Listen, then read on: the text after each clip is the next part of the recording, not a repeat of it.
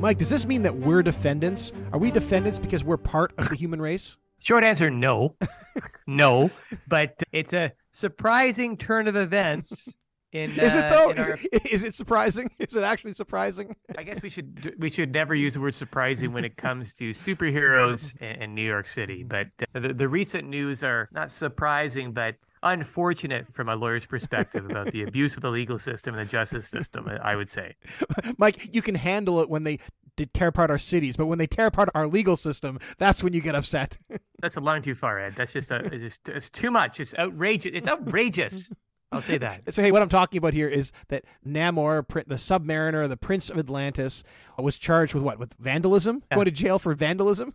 Pretty penny ante stuff, like causing a ruckus in the city and causing damage. And then he hires a pretty well-known lawyer, a lawyer we've talked about before, Matt Murdock. Yeah, Matt Murdock. So he represents the Fantastic Four. He also had some notoriety in the past. He came forward and said that, made this big claim that he could prove that Daredevil and the Matador were the same person. And it turned out that that was not true. The Daredevil is not the Matador, and he got a little bit of egg on his face for that one. But now he's back. He's back in the public eye, probably the most famous lawyer in the world right now. Yeah, so I've always found it confusing when I've read about Matt Murdock, because I thought he was mainly a criminal lawyer. So it's odd that he would be on retainer or have anything to do with the Fantastic Four. But here, at least, it started out as being a criminal matter. Like, Namor was charged with an offense and had to appear in criminal court. But what was confusing, which causes me to question Matt Murdock as a lawyer, is that he filed a counter charge against the entire human race. Now like, what's that's ridiculous. Like so Mike, as in your legal opinion, he can't do that?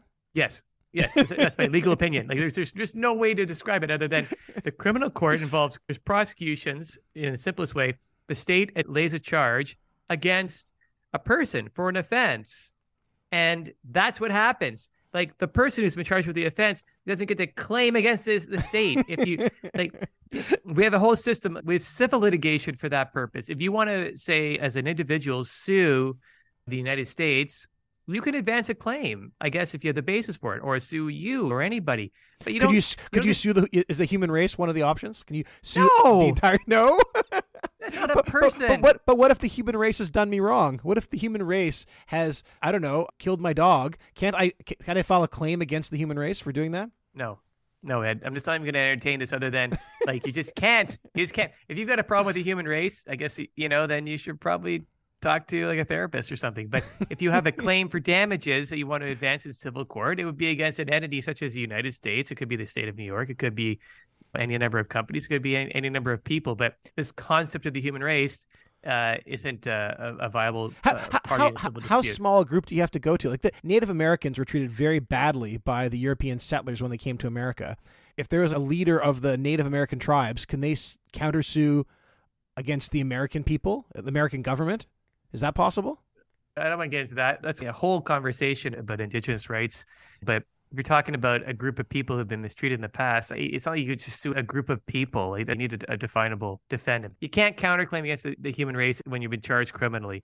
And that's what Matt Murdock did. And the question is, why would he do that? Because he's obviously not a moron. But that's a moronic thing to do. Like, and it's fun.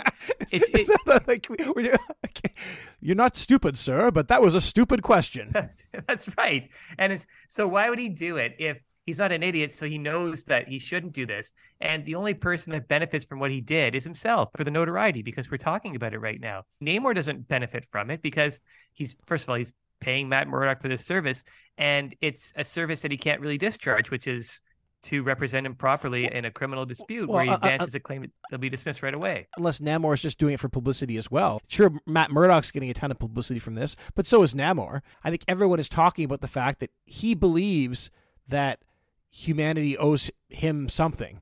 And I think that talk has happened. Clearly, the judge shot it down. There's no counterclaim happening, but we're still talking about it. Maybe that's what he wanted. As it relates to Murdock, I think that he acted contrary to the duty that he owes as a lawyer, because you're an officer of the court and you can't knowingly advance something that's fundamentally inconsistent with justice system. There is a time and a place to advance a claim, a personal claim. It's not a criminal court, and Murdock knows that. So it's a complete waste of time and a complete waste of judicial resources, and he shouldn't have done Mike, but it was one sentence he said in his court, and that was shot down immediately. No. As far as time wasted, there was not that much time wasted.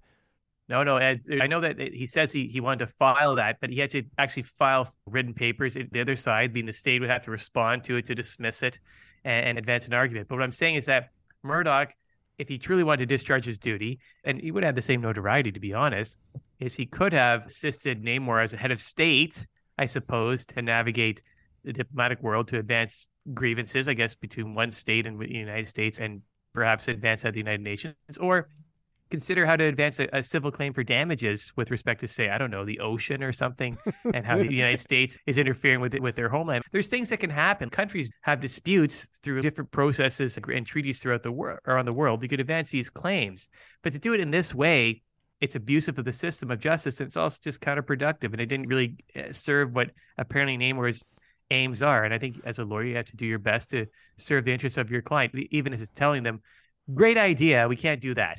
And here's why. Well, this is why that you're not his lawyer, Mike. If he came to you, you'd be like, no, go swim in an ocean, Namor. But Murdoch was like, hey, I'll take you for your word, and we'll go and we'll actually do it, even though, to your point, it was a bad decision to do. But hey, one of the things you touched on there that I think is worth exploring is Namor's a head of state.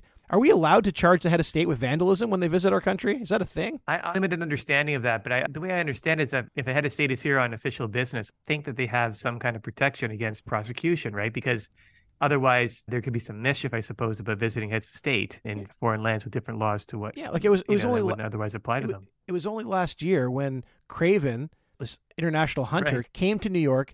Craven is not the head of state; he's just a foreign national. He came into our country and then proceeded to hunt a human being, and we didn't charge him; we just deported him. So why was he deported, whereas Namor, who, while he did many bad things, didn't hunt a human? And say what you will about Namor. Say what you will about Namor. He didn't hunt a human. He didn't hunt a human one bit. Not at all. Yeah, he broke down some walls and stuff, caused some damage. Why does that go to court at all? Why is it happening? Does the U.S. even have the ability to do that? Are we allowed to? Well, clearly we are, because we did. But is that a thing? Yet another failing of Matt Murdock. I mean, you should have had it dismissed. You should have had dismissed right off the bat. Yeah. I have a feeling that Mr. Murdoch may run up against a complaint at the bar, if not by Namor, then perhaps by other participants in the justice system for just this complete dereliction of duty, I would say, as a lawyer. Just outrageous. But ultimately, maybe he doesn't care. He keeps his license. He's like, so what? He has, like, everyone knows who he is. He can say he's got the Fantastic Four and now Namor as his clients. And there's probably an appeal to a lot of clients to having a famous superhero adjacent lawyer. And maybe Murdoch is trying to get away from the criminal work to get into the civil work or the commercial work to make more money. I feel like we've been talking about this. It's come up again and again, where you keep having this idea that we need to have like specialty people for the superhero space. Well, here, Matt Murdoch has done that. And instead of specializing in insurance or criminal law or family law or whatever else you lawyers do, he said, I'm going to specialize in superhero law. And he's representing the Fantastic Four in, I don't know, real estate contracts, and he's representing Namor in criminal court. And he's like, I can do it all as long as it's superhero adjacent. I can cover across all the different legal verticals. Yeah, I think that I thought a bit more of a narrow specialty. I had like I act for insurance companies, but it's not like civil and commercial disputes. But it's not if they say that one of the executives was charged with murder, they would hire me to do the murder trial. Like, it's just like, that's a specialty. That's a unique set of so are you saying specialized area? You are a specialist in insurance murders? No, they need a murder lawyer. They don't need like an insurance lawyer just because they work in that industry. So I think Murdoch is being, I'd use the word irresponsible. I would use the word opportunistic. You'd use the word opportunistic. That's right. But I'd imagine that I'm sure he could specialize in doing superpowered criminal work, and maybe he could have join a law firm where there'd be other people that work in that field. They service the superhero community, but a specialist does the real estate work for superpowered people. Well, a specialist does the damages claims for superpowered people. I think the problem, Mike, is that the insurance industry is a much bigger industry than the superhero industry. There aren't, like, I don't know how many people work in insurance in America, but I'll bet that number is much higher than the number of superheroes there are in America. And so it feels like they need more legal support. And so there may not be enough work out there for a lawyer that specializes in like superhero real estate or superhero insurance or superhero accounts management. No, I get it. I think, though, I guess what I'm trying to work out here for Murdoch, his problem is that I think what I'm seeing is that you could still be the go-to person for if you're a superhero who's charged with a criminal matter, you could be the go-to person because you cater to that community. And that would lead to more regular business. Like when I started out, I did some work at a criminal law firm with a very famous and well-known criminal lawyer. And I wanted to be a criminal lawyer after that experience, but I definitely saw the business model where this lawyer serviced like very high-profile cases. He serviced that industry where people would go to him if they're rich and famous people, if they were charged with an offense. And he did that. He acted as their lawyer. But the bread and butter wasn't that work. The bread and butter was more the regular assaults and fistfights and whatever that criminal lawyers do. So by extension, I think that someone like Murdoch could service the superpower community to bring in the rest of the work, just like a commercial lawyer could do the same thing, you know? Got it. So he goes and represents the superheroes in their fights and their battles and their disputes, becomes famous, and then spends his time representing normal criminals.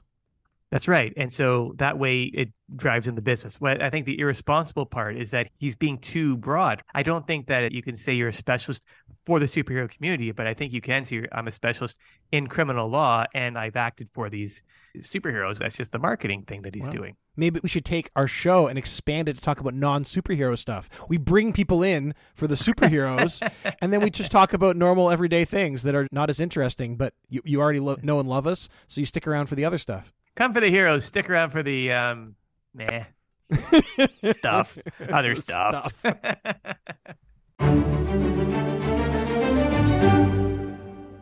I hope you enjoyed this episode. For the full experience, check out whatifmarvelwasreal.com.